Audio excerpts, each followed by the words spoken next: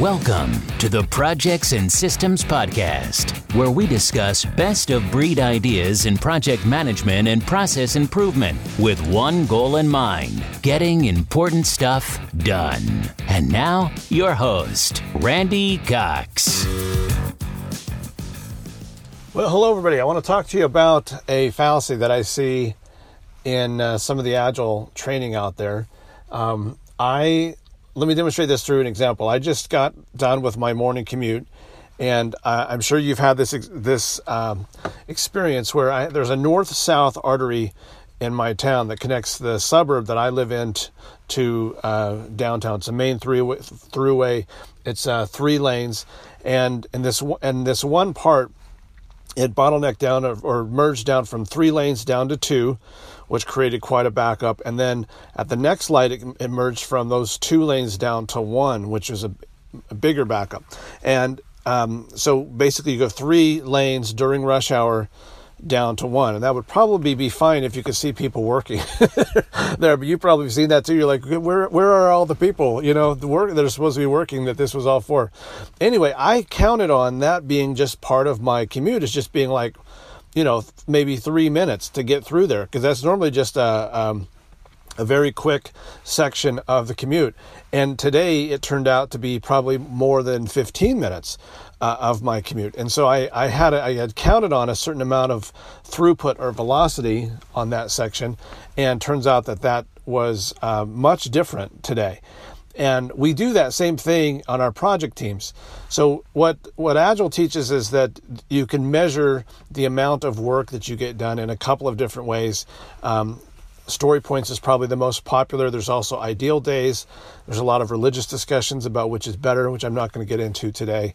But suffice to say that you measure how much work you get done in sprint 1, and then how much sprint work you get done in sprint 2, and then 3. And then by the time you're on to your 3rd or 4th sprint, you start to average out the amount of work we got completed, and that determines your velocity. So let's say if you're using story points and your team got 30 points done in the first sprint, and about 28 in the next sprint, and 27 in the 3rd sprint, maybe 31 in the 4th sprint. You now have a number that you can use that can kind of predict how much work should we bite off from the backlog that we think we can get done. So that's useful, so you don't overcommit yourself. So let's say rather than grabbing 50 points worth of work off the backlog, you might grab, maybe 25 to 30 points, because that represents what your team seems to be able to get done. So that's a useful heuristic but it can also get you in trouble.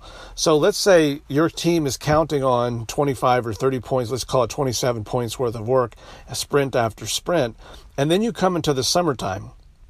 And now your team is going on vacation, and your key developers are out, and your key DBA person is out for 1 over the 2 weeks or whatever.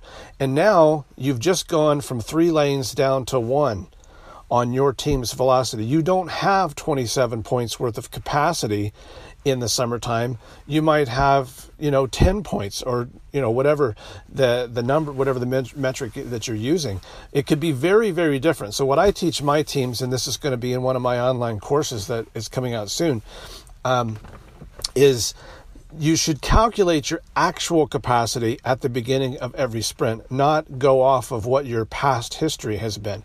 So the past history is useful because it makes sure it gives you an order of magnitude. But what I teach is that every person on the sprint team has a virtual bucket, if you will, and they basically say, okay, I want to fill up this bucket with the stuff that I know I have to, my obligations, to determine my individual capacity for that sprint. So for example, if it's a 2-week sprint, there's going to be 10 working days, and they know that they're going to be out for 5 of those days during the summer for 1 week of their vacation. And so that gives us from 10 days down to 5. And then let's say that of those 5 days that they're there, let's say one of those days is an off-site training that they have been assigned to go to or whatever. So they really only have 4 days of capacity out of those 10.